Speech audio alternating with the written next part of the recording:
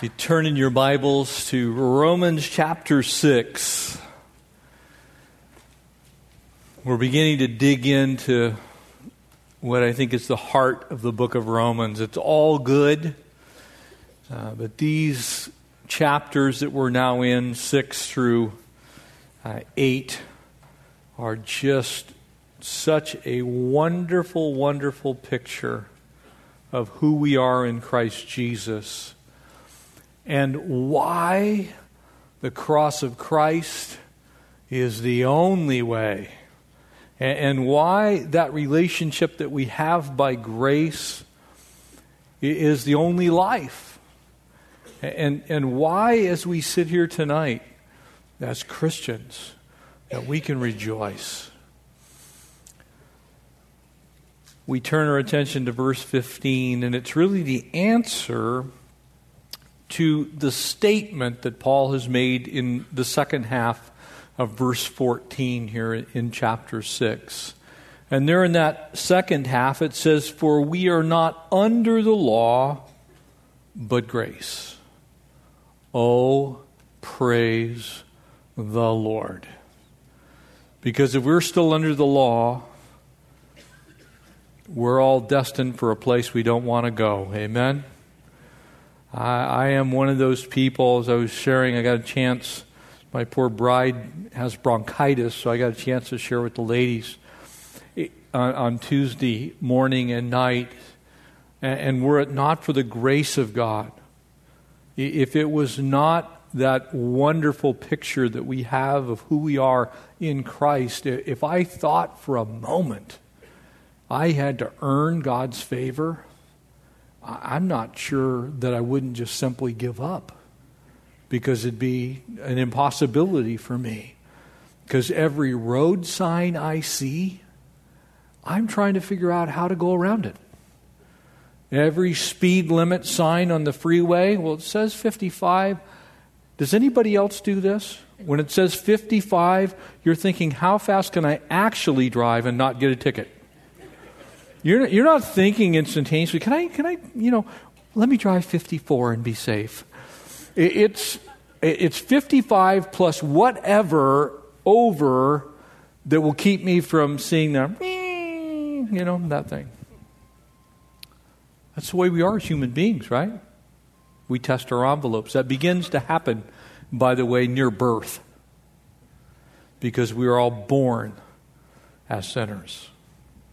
We all know how to transgress from day one. And so would you join me and pray?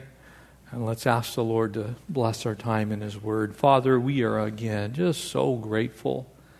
We're so grateful that we get to come and study Your Word. Lord, we pray that the preciousness of it would not fall on deaf ears tonight, God, but we would have enriched soil of our hearts ready for You to plant the seeds of righteousness in. Would You take away the cares of the day, the week, Lord, the things that perhaps transpired on the way here, would You wash them away by Your grace? And would our minds and our hearts be ready to receive the engrafted Word, Lord, that we might be growing by it, Lord, into a beautiful tree that bears much fruit. We ask these things in Jesus' name. And God's people all said, Amen. So here comes the answer. Verse 15 to the statement, but is posed as a question. For we're not under the law, but grace. What then? Shall we sin because we're not under the law, but under grace? In other words, what's the response of the human heart that's now recognized the freedom that we have in Christ Jesus? And again, he responds with exactly the same phrase, meo genitu, that he said back in the second verse. He says he's going to give us the answer to it, but what then shall we say to these things? How do we respond to it? If I'm no longer under the law, does that free me now to live my life however I want? Because I'm not under the law, I'm also not under the penalty of the law anymore. You see, the penalty of the law would have also meant my death. But I've been freed from that, and I've been freed by God's gracious gift. And he says, certainly not. Absolutely, unequivocally, no way on this earth. Heavens, no, is really what he's saying. He says, as the Lord is my witness, no way should I now sin because I'm under grace. You see, that's the question very often that people ponder when they find out about the grace of God. And that sometimes is the way they begin to live their life. They begin to live their life, well, if I can't earn my salvation, if it's a gift to me by God's grace, if the Lord just gives it to me, if that gift is irrevocable, if I've been given something and God himself will never leave me or forsake me, he won't take it away, then why can't I just sin as I please? After all, we're only here for a short period of time. And so to illustrate the reason why, we find the remainder of this chapter. And let's read it together. Do you not know that to whom you present yourself slaves? And again, can I just say to you, I don't like the word slaves. I don't like the word slave, but it's here in our Bibles. It is a biblical word that in the context of the time, everyone would have completely understood. They would have used the term in this particular passage, douloi. That is a bond slave, someone who could not care for their own family or themselves, and so they voluntarily entered into the servitude of another person. In other words, it's volitional. So this is not someone whose life has been seized and stolen. This is someone who has said, I can't make it on my own. I need someone to help take care of me, and so I'm going to give myself voluntarily to someone else's control so that at least I won't starve to death. Please keep that context, because then these verses are not quite so offensive and painful at times. Do you not know that to whom you present yourselves slaves to obey, that you are that one's slaves whom you obey? Now it seems almost as if he's repeating himself, but he's driving home a point. The Holy Spirit is trying to remind us of something. When you say to someone, look, I'm voluntarily placing myself under your control, and I'm going to accept whatever it is, the outcome that you would put into my life because I've said yes to doing whatever you tell me to do, that person is the one who controls you. Whether sin leading unto death or obedience leading unto righteousness. You see, you can be and will be one of those two types of douloi, slaves. You're going to submit yourself either to righteousness or to sin. That's the point. Yet you obeyed from the heart that form of doctrine to which you were delivered. Having been set free from sin, you became, see it, slaves of righteousness. You see, whatever you obey, whomever you obey, however you obey, that's your master. It is the one to whom you say yes in obedience. That is how you prove who really is your master. You see, I can say that I'm someone's slave. I'm the slave of television.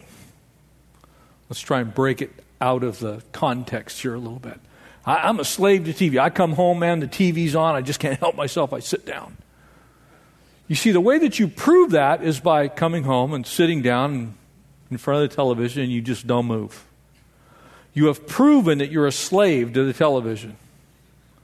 You see, because you could get up. You could go read a book. You could go for a walk. You could let my dogs lick your face. You could do something else, but you have chosen willingly to sit in front of the 65-inch sewer pipe and have it deliver things to you. You see, you've chosen to be a slave. You can choose to be a slave to righteousness, and you can choose to be a slave to unrighteousness.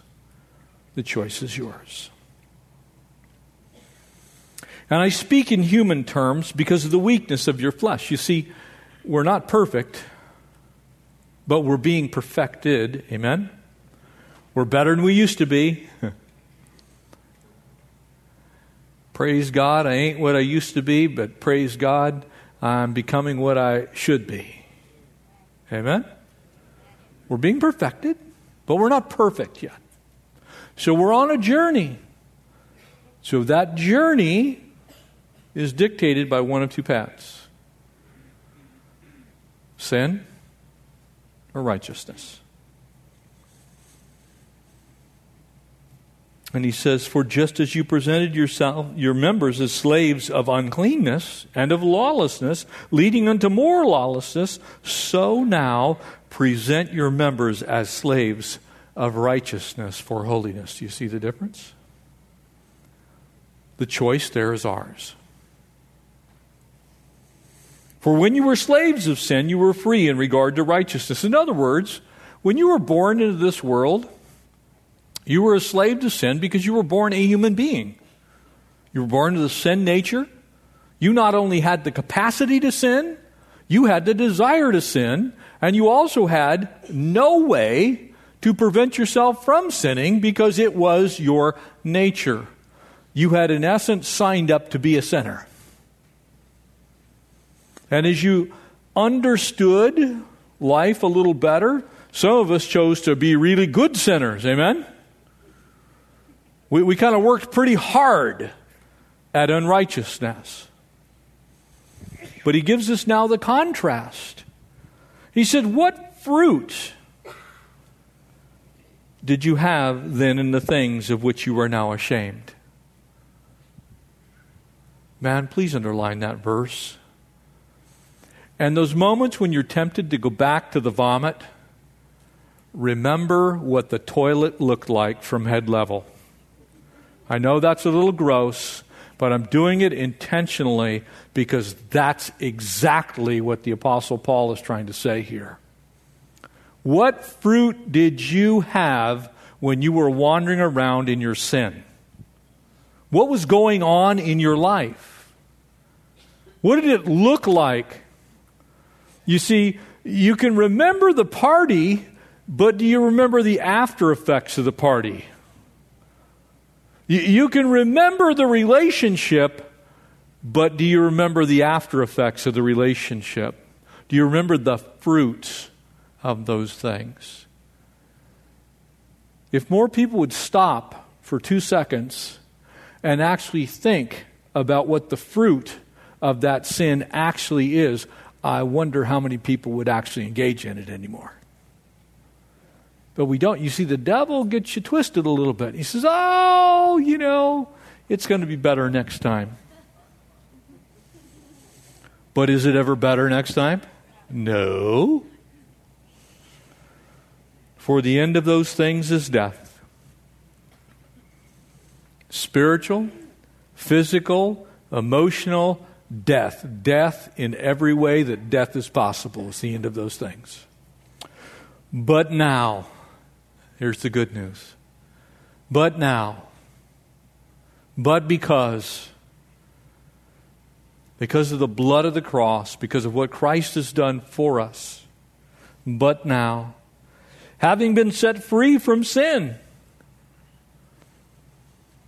you signed up for another master. Having become slaves of God, you willingly said, look, I can't pay my own debt. I need to be forgiven. I want to be forgiven.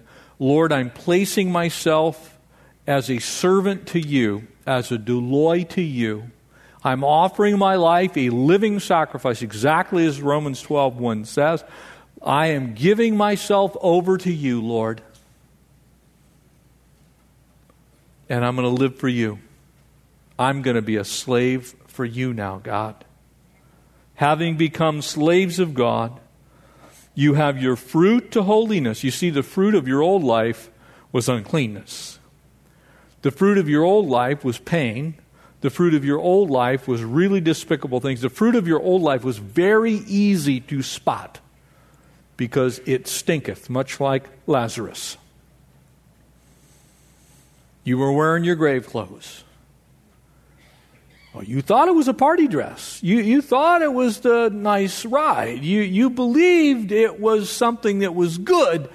But now that you see it through God's eyes, you go, oh, man,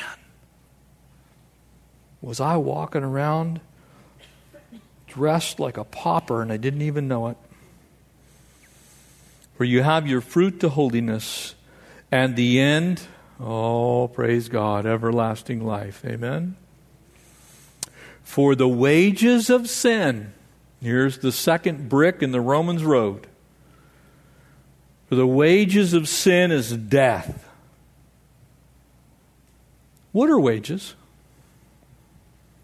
What are wages? Wages are your rightful payment for that which you have done, right? Your wages you receive from your employer, they're yours. You've earned them. They belong to you because you've invested your time, your talents, and your treasure in the employ of someone else. And the paycheck you receive is from that work, from what you've done. The wages, the payment for, the just compensation is the very best way to look at it. The just compensation for your sin is death. It's death. That's actually what you've earned. That ought to scare every last human being. In other words, all that my life attains to as a sinner only entitles me to receive a paycheck one day that sends me eternally to damnation. The wages of sin is death. Here's the next but. But, I love those. Don't you love the buts in the Bible? I love the buts in the Bible. But God, who is rich in Ephesians, but God who is rich in, I love them. You see, because they always show a contrast. You see, the wages of sin is death. But the free gift of God. Now notice the huge contrast. One is earned. Amen? Wages. You spent your time. You worked hard at it. You lived your life engaged in sinful activity. And the just compensation for that is death. But the free gift of God is eternal life in Christ Jesus. And notice what he says, our Lord. Gives us the full understanding of who Jesus is. Christ, the anointed one, the Messiah. He's Jesus, God who is salvation, Yahushua. He is Yahushua, God who is salvation, Christ, Christus, the Messiah. The one that the Old Testament said would one day come and free mankind from his sin.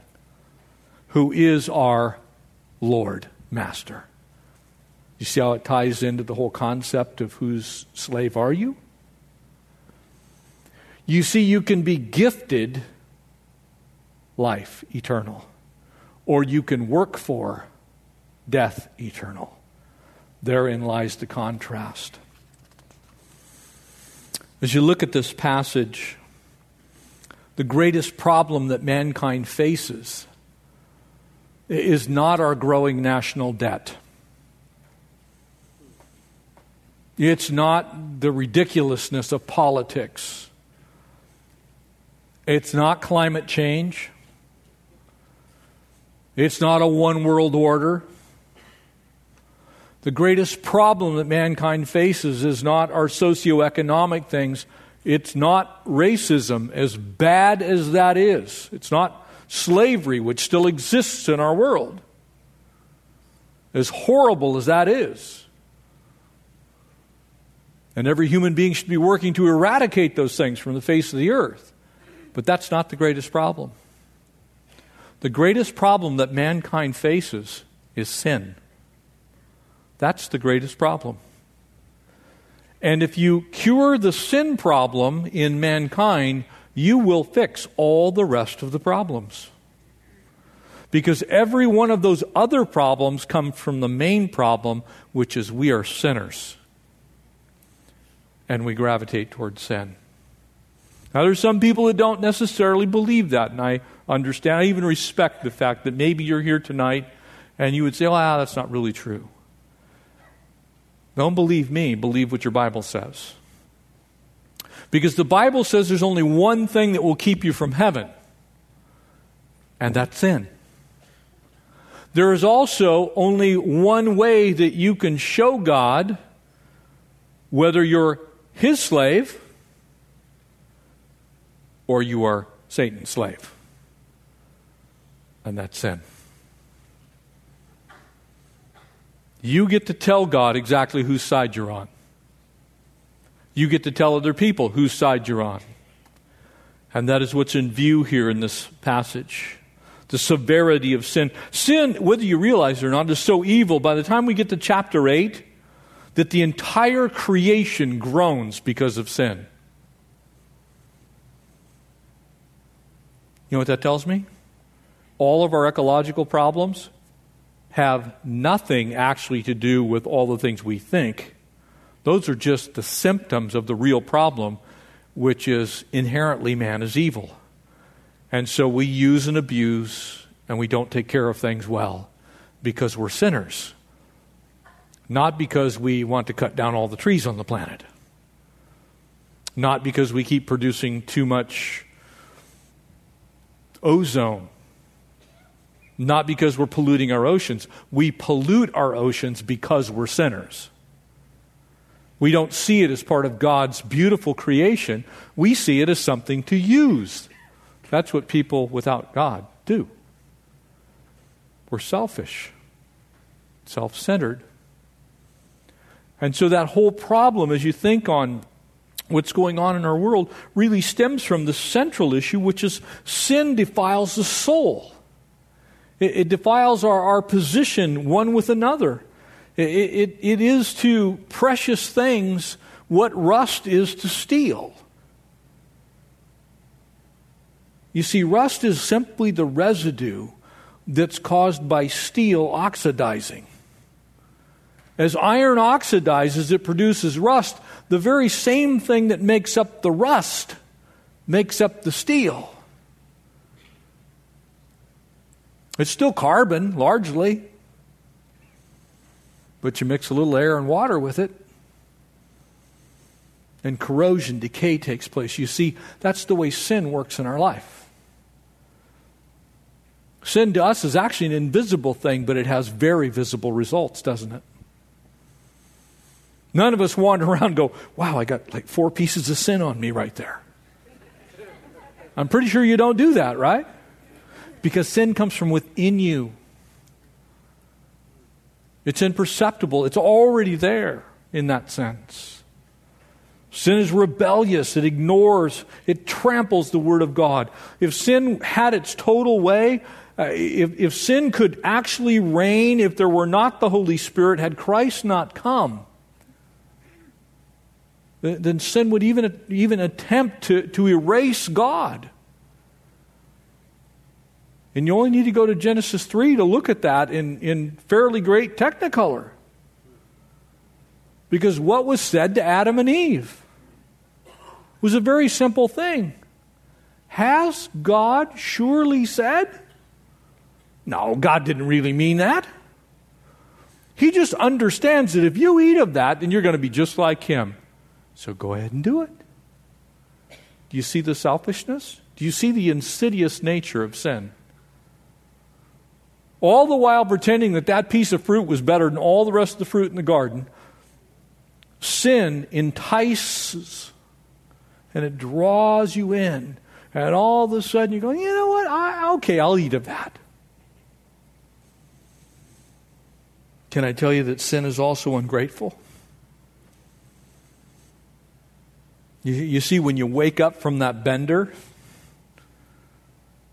when you find out you've got that STD, you find out you've got AIDS, when you find out your bank account's empty, when you've crashed your car and you're in the back of a squad car and you're on your way down to county because you didn't believe that 5 beers was actually over the limit. You see, sin is ungrateful because sin's mocking you at that point in time. And what happens is your mind is now filled with fear and anger and angst. You're not sitting there going, wow, this is awesome. No, you finally realize exactly how insidious it is, and it just mocks you. Tries to twist your mind just a little bit to maybe make you think somehow it was someone else's fault. And so what do we do with sin? It's not my fault. Like Red Fox used to say, the devil made me do it. Remember that? I used to love that show. The devil made me do it. You know what? There's some truth to that. Isn't there?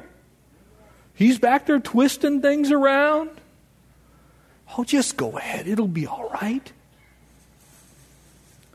All the while, you are becoming more and more deeply enslaved to the master's sin. You think junkies don't understand that? Someone that's come from that lifestyle and they have absolutely had their life wrecked by drugs. They eventually realize we call it a disease, but it's really slavery. They're enslaved to the sin that is the drug. We call it an addiction, but it's really sin. Sin is unthankful as well as ungrateful. As you engage in those things, you aren't even thankful for the things that you do have. You just start complaining about the things that you don't have. And eventually you begin to take God's blessings and you use them to serve yourself and to serve Satan himself. And when it's all said and done, sin begins to dominate you. Martin Luther King, when he delivered his I Have a Dream speech, it ends with, free at last, thank God I'm free at last, amen? Those are the lines that Dr. King finished with there in August 28th of 1963. As he delivers that speech, he was of course talking about the racial divide in our country. And he's talking about that freedom. And he understood that was a spiritual problem. It's a spiritual problem still today. When you think about what sin does to you, sin dominates your mind. All of a sudden you're thinking through things and all you begin to think about is sin on top of sin. And you add sin to sin. It dominates your affections, the things that you desire, the things that you want. Those relationships that you're probably not supposed to have, and all of a sudden you really want them even more than you used to want them. And then eventually, as Jeremiah would tell us there in Jeremiah 44, it actually begins to dominate your will so that your will becomes affected. So it's not just thinking about it, it's not just desiring it, it actually becomes the force of who you are. And you can surely see that when people get into heavy drug use. After a while, it is horrible what happens, because eventually it's almost against their own human will that those things are done. But that's the effect of sin. You see, sin promises satisfaction, but instead it brings misery and frustration and hopelessness. Job so much understood this in Job 5 that he says, man is born for trouble and the sparks fly up. In other words, the moment we hit the ground running, man, the sparks of sin fly off of us. We have been, in that sense, made with the capacity to choose who we're going to serve. Again, when we get to chapter 8, we're going to see that all creation is actually subjected to futility because of sin. Sin entered the world, and through that sin, death became a reality. It's a universal problem. With the single exception of the Lord Jesus Christ himself, every last person that's ever been born was born a sinner. Because he was born of a virgin, he didn't have the sin nature that you and I have. He still had the capacity, but he didn't have the nature. So he was tested in all ways as we are, and yet without sin. Completely sinless. Full victory over sin. But not so much for us, amen? But you see, unless you're redeemed, unless you're changed, unless you're transformed, unless your mind is renewed, you remain with that sin nature. And so what Scripture reminds us of here is the natural man is actually a willing slave of sin. Nobody puts a gun to our head and says, okay, you got to be a sinner. And I can tell you this as a camp director for 20 years. Kids are born sinners. They do. You're thinking, I would actually ask them, why are you doing this? I don't know. You sprayed hairspray in her hair and lit it on fire. What did you think would happen? I don't know.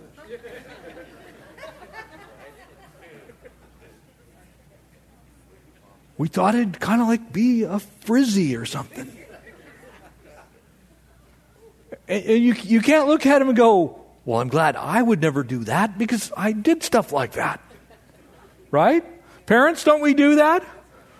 Don't you ever you tell your kids, no, and then you go in the back and you laugh a little bit? Because you did the same thing? Only worse? Why is that? Because we're born sinners, amen? Nobody came to you and said, okay, today if you sit down, lesson 3 is lying. I'm going to teach you how to cheat today. You put 2 kids together with a piece of one cookie, you're going to see lying and cheating all at once. Tell them to break it in half and share. They'll get out the micrometer. It's like, well, that's the bigger piece. I'm keeping that one. It's because we're born sinners. You do not have to teach your kids how to sin. And disclaimer, what I'm saying, I'm not asking you to go do. If you bury your kids in a cargo container in the desert with air conditioning with no outside stimuli, they will still sin. They will do that. They'll figure out ways to do something that's displeasing to God in there. It's because it's in us. It's not the force of the outside world. As bad as that is, that's not the actual issue. The issue is internal. And that's why this passage says we have to choose who we're going to serve. We have to choose who we're going to then dedicate our lives to. Sometimes we're weak simply because we have an innate human weakness. But at the end of the day, even if that innate human weakness were dealt with, you'd find some other way to interact sinfully. Pride, arrogance, bitterness, unforgiveness. You see, we get so focused on things like drugs and alcohol and sex that we forget that God says bad attitudes are sin. Amen? So when you cop an attitude with somebody, when you're doing your taxes, I hate this stinking country. You know, you're filling that out. Why do I have to fill this out? You know, you know your head ain't right. That's sin. Because you have an attitude about somebody that God created in His image. Think about it for a second. You ever been guilty of saying things that if you knew someone heard you, that was intended toward, you would be going, oh, I did not say that. It's called character assassination. It's called slander. How many of us still do that, even as believers? Those juicy little tidbits you tell around the office. Did you see what Susie did? You know what Jimmy did last week? And you're not trying to tell someone because you want that person to really care for them. Oh, let's pray, brother. Don't use God as your excuse to gossip. We're going to have a prayer meeting, and we're going to all get together because you know how deeply Brother Bob is in sin. And we need to deliver that brother right now. Because if he fornicates anymore, you know what I'm saying, right? Have you been around those kind of people? I have. They use a prayer meeting as an excuse to try and gossip, basically. It's holy gossip, though. That's the way they phrase it, though. That's because they're sinners in need of a Savior.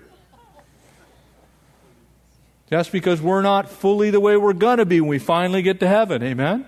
It just proves the point of how deeply ingrained the sin nature is in the human condition. So the burning question, what then? Shall we sin because we're not under law but under grace? If the law no longer needs to be obeyed, if God's grace covers the sin, then a lot of people would argue, hey, I can do whatever I want. This passage is for those who think such things. And the answer, of course, is certainly not, no way on this earth. And in fact, they were actually accusing Paul here of condoning sin. That's really kind of the gist of why he's making this statement. You see, the doctrine of grace has always been subject to that charge. People still use that today. I have the legalists, I have the moralists, I get letters, I get cards. Well, you know, you're antinomian. I am not against the law. Matter of fact, I believe that every jot and every tittle of the law still stands. I just believe that Jesus Christ fulfilled the demands of the law, and I now live in grace. It doesn't mean that I'm not supposed to be good still. Doesn't mean that I'm not supposed to live my life according to those standards, because those standards, the moral standards, the ethical standards of the law, are still a picture of God's perfection. We're supposed to live that way. So when it says, don't be a drunkard, that's your command from the Lord. That's not negotiable, family. When it says a man of God should not be given to much wine, it means exactly that. Still. When it says that any sexual activity outside of the bonds of marriage is either fornication, homosexuality, or incest, or some other thing, it means exactly that still today.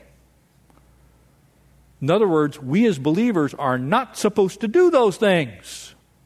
Ever. You see, people say, well, I'm under grace. I'm under grace. They even dance like that. Because they're so happy, because here's what they actually mean. I can sin. I can do whatever I want. Oh, no, you can't.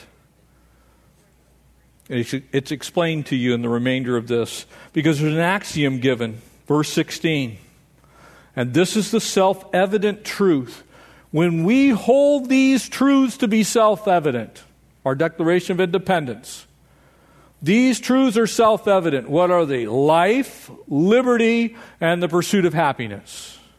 Those are self-evident truths. In other words, everyone should understand that those things should be endowed to every last living, breathing human being. That's called an axiom. Here's the axiom.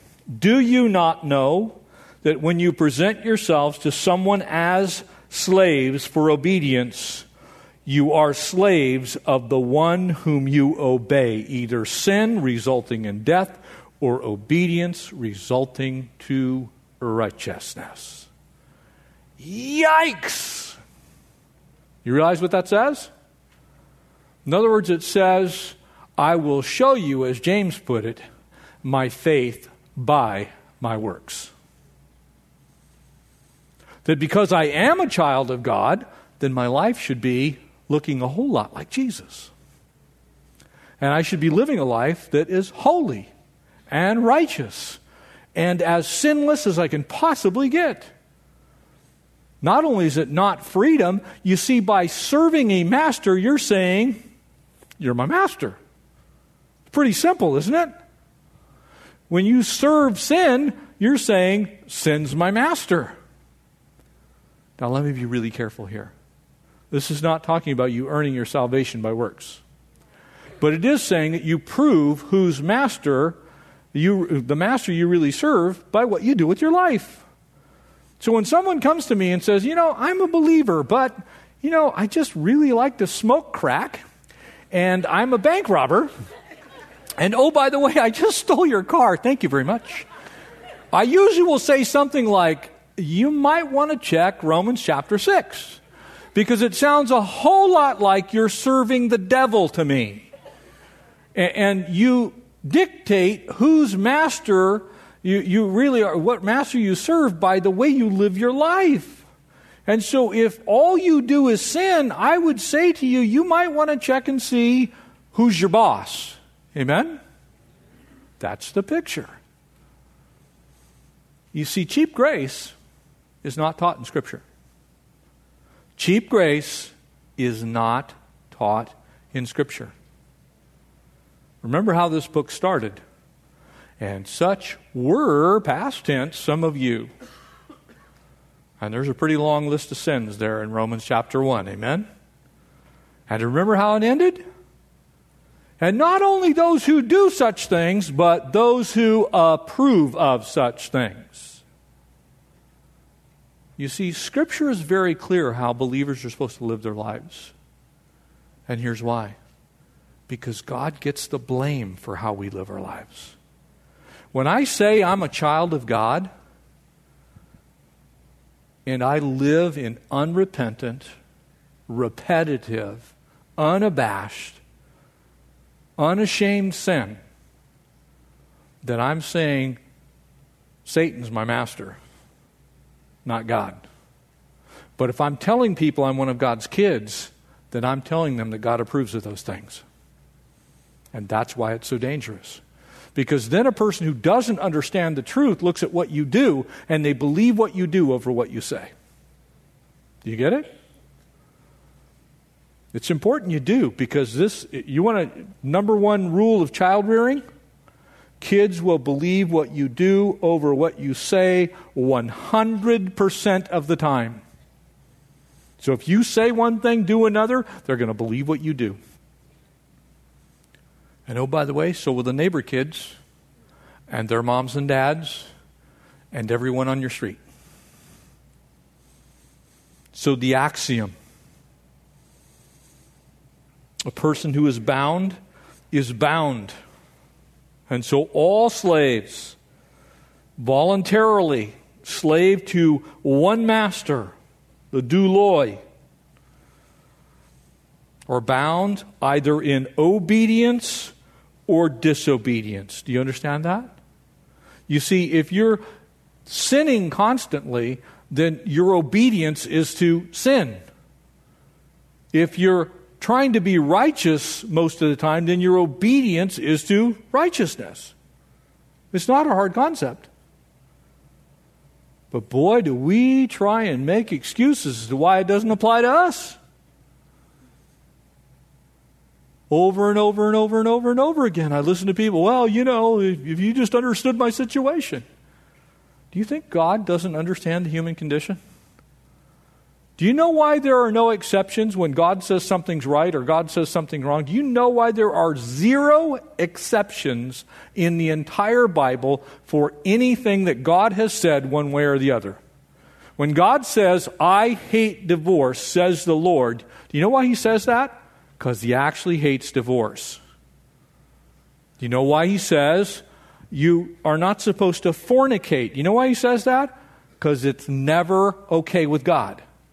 And so when you have somebody that comes to you and says, well, I'm a Christian, but, I just can't control myself, that's a shot at God. You're trying to say that in your circumstance and situation, God was wrong. God didn't know what he was talking about. And your circumstance is different than all the rest of humankind that's ever existed on the face of the earth. So you might want to think about your justifications for your sin. Because as believers, we are supposed to be as close to sinless as possible. Are we going to miss that? Yes. Unfortunately, the answer to that is yes. And praise God, that's where grace meets us. Amen? Because God's grace is able to keep us as well. So you're not earning it. It's still a gift. But the master you obey, that's your master. Not the master you profess, the master you obey. You see, probably everyone in here believes in the law of gravity, amen? Can I tell you that you all believe in the law of gravity? You know how I know that? Because all of you are still here. None of you went to the top of a building, jumped off and said, I can fly! Because you know you're going to go. Why? Because gravity is true. So you serve the law of gravity by undertaking your life in such a way that you say yes to the law of gravity. You don't jump off of buildings. You believe that if you jump out of a plane, you better have a parachute. Otherwise, you're going to be very thin. Do not recommend that for weight loss. You see, you obey the law to prove that you believe the law. Do you get it? You obey the law to prove that you believe the law. If you don't obey the law, you're saying, I don't believe the law. We live our lives for righteousness, for Christ's sake. Nothing could be more obvious. When you present, look what it says, when you present yourselves to someone as slaves for obedience, you are the slaves of the one whom you obey. The choice is yours, righteousness or unrighteousness. It's your choice every day. It's my choice every day. To live a habitually unrighteous life, to live a habitually, notice what I said.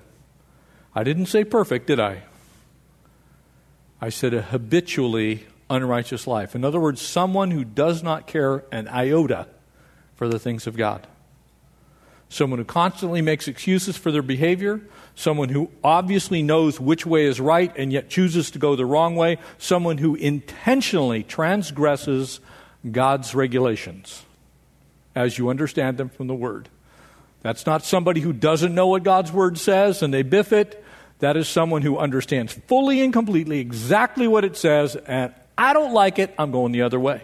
The person that lives habitually in sin needs to check and see. They need to check and see whether they are of the faith or not. Because if you keep doing that, you end up in exactly the place that Hebrews 6 and Hebrews 10 tells you could end up. You don't know. You have zero assurance. I don't know about you. I wouldn't like that. So when God speaks, Jeff listens, and then Jeff does. As imperfectly as I do that. You should have seen my driving before. Stop judging me. I'm trying to lighten the mood here. I didn't just give you a death sentence. I'm teaching you the truth. You see, people don't like these passages because we like to be blissfully ignorant. And the reason these passages are so wonderful is these are the secrets to a vibrant walk with the Lord. This is how it gets awesome. Because here's what happens. You see, whereas before you were doing good not to do the big things, Now all of a sudden when there's a little attitude, God can go, you know what, you really shouldn't do that. You go, I'm sorry, Lord. And you obey. And you turn the other direction. It's called repentance, by the way. Amen? If we confess, He is faithful and just to forgive and to cleanse. Amen? 1 John 1:9. You see, that's a wonderful thing, because that cleansing that's being talked about in that passage isn't cleansing for salvation necessarily, though that occurs first. That is cleansing for your daily walk with the Lord. That's your relational cleansing. As a believer, you need relational cleansing. You know why? The earth is muddy. It's dirty. It's yucky. Stuff happens here, and sometimes it gets on you. And so you ask the Lord, Lord, man, I was someplace I shouldn't have been. I went over to that friend's house. I had no idea they were going to do what they did, but I stayed there. I should have left, but I didn't. You know what? God, I had a couple of beers, and I'm sorry because I sullied your name. I sat there and did what I knew I shouldn't have done, and Lord, I'm sorry. You see, here's what happens. Dad puts his hand on it. He says, it's okay. I forgive you, and you are cleansed, and your relationship with me is restored. Hallelujah. Because then he's not mad at you anymore. And here's what used to happen, and you can probably all relate to it from your childhood. Do you remember waiting for Dad to get home? Was that any fun? Because you knew you were going to die. Look, I'm old enough that we still received beatings, okay? We're not talking about, well, I'm going to have to give you a timeout. I'm going to have to knock you out, is what happened in my house. The rod of correction to the seat of knowledge is what happened. You see, but you had to wait for Dad to get home. And the whole time, the thinking about what was going to happen was worse than what actually happened, right? That's called guilt. Guilt and shame. The very same thing that Adam and Eve had in the garden, wasn't it? They were afraid of God, they were guilty, and they had shame because they were waiting for God. They knew they shouldn't do it. They did it anyway. And instead of saying, we did it, we ate of the apple, I'm an idiot, I'm sorry. What did they say? It was her. It was the serpent. They blamed each other. They blamed the devil. They took no responsibility for anything. They would not change. They would not turn. They did not do it. So what did God have to do? God had to go kill an innocent animal to cover them. That's called Grace, grace. God's still the God of grace, family. And as this wraps up, he just simply explains these two slaveries. It's the very same thing that Jesus said in Matthew chapter 6. He said there in verse 24, no one can serve two masters. No one can. For either he will hate the one and love the other, he'll hold to the one, despise the other, but you cannot, and Jesus used the example of possessions or money, you cannot serve God and mammon. Well, why do you think he said that? Because the absolute truth of the matter is, you can only be a slave to one master at a time. You cannot have two masters. It's an impossibility. Even if it's your this one slave this minute and you're this one slave the other, you're going back and forth, you're still only one at a time. And so at the very best, you're tossed to and fro by every wind of doctrine, and you don't know, neither does anyone else, whether you're actually saved or not. Or you're all the way over here mostly sinning, which says you're a slave to sin, and thereby, pretty likely, you'd have to wonder, you'd have to question, you'd have to think, am I actually saved? You see, if you're over here, the evidence is fairly clear. That's why Jesus said, by their fruit you shall know them. What comes off the tree dictates what kind of tree it is. But if you have righteousness, and as imperfect as that is, but it's mostly righteousness, then you walk around in the assurance, man, God is working in my life. I've been freed from that sin. I'm serving the Lord, and the fruit proves it. It's real simple. Don't let it get complex on you. You see, the first truth that expresses itself here in the last verse 23, for the wages of sin is death. Spiritual death is actually earned. It's by engaging in sin and being unrepentant. It's the rightful compensation for a life that is characterized by sin and lived apart from God. You earn it. But,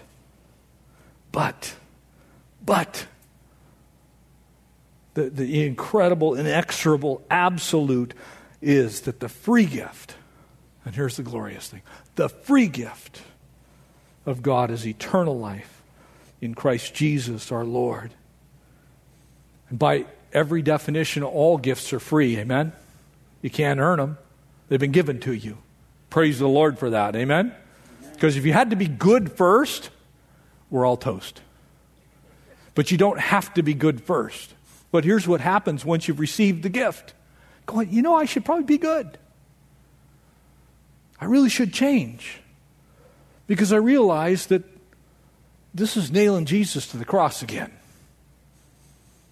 This is trampling the precious Lamb of God's blood underfoot again. This is me telling God Jesus wasn't sufficient to free me from this the first time. I need to do it over and over and over and over again. You see, Jesus Christ is the only way to be free from sin. And he who the Son has set free is free indeed. That word indeed means to be continually, constantly, totally, and completely free. That's who we are in Christ. We prove who our Master is by the way we live our lives. And family, Jesus isn't looking for people who want to add, him to their sin. He's looking to free us from that sin. Jesus is not looking for people who want to apply his high moral standards and character to their unregenerate lives. Jesus is not an add-on. Jesus is the way and the truth and the life. And he is the only Lord that we should have. He calls himself to anyone who's willing to exchange sinfulness for his holiness. It's what he does. As crazy as that sounds, that is what he does with grace. He takes your old life and he transplants a new life in you. That's why, behold, all things are becoming new. I am being renewed in my mind and in my body and in my spirit. He calls those to himself who are willing to die and say, you know what, I'll only have one Lord. He doesn't want us to be enslaved to unrighteousness. He wants us to be a slave of righteousness. Like, I can't help it. I'm being obedient to the righteousness that I've been called to. We come on his terms. And he changes our destiny when we do that. We go from eternal death to eternal life. And so whatever the cost of that is, it's absolutely worth it. Amen? Would you stand? Worship team's going to come back out. And I want to just ask tonight. Now, some of the pastors will be coming forward in a moment, but I'm going to ask right now where you're standing. Maybe you're here tonight and you've just been struggling with sin. And you don't honestly know, because of that struggle, you don't honestly know. You couldn't really say, am I a slave to Christ or am I a slave to sin? You don't honestly know. I want to pray with you tonight. And so would you bow your heads? Please close your eyes. And if that's you tonight, maybe it's to make a profession of faith. Maybe it's just to say, look, I need a fresh start. I've been playing both sides for too long. I've been walking with one foot in the world and one foot in church. If that's you tonight, I want you to just simply raise your hand right where you're at. I want to pray with you tonight. See that hand in the back? Any others? Any others? You just need some help. I see that hand. Let's keep them up for a moment, if you would, please. Anyone else? I see that hand. Praise God. Anyone else? I see that hand as well. I see that hand and that hand. And that one, and that one, and that one. There are hands up all over the sanctuary. See, please just keep your hands up for a moment longer. We're going to pray together right where you're at. Look, it's real simple. Because God loves you. And He doesn't want you to carry that burden any longer. For those who raise your hands, if you put your hands down, just pray with me. Heavenly Father, I admit that I haven't been walking with you. And I need your help. I'm asking you to free me from the bondage of sin. Lord, I've been going places I shouldn't go, and I've been doing things I shouldn't do. How my mind has been occupied with another master, and it's not good. And I'm asking you to take away the desire for that sin. I'm asking you to take away the power of that sin. I'm asking you to come in and be my real master, my Lord. And I pray that you give me victory over these things that have bound me. And Lord, help me to walk with you uprightly. Lord, help me to be unashamed. I thank you for your forgiveness. I thank you for your cleansing. I thank you that I'm a new creation in Christ Jesus.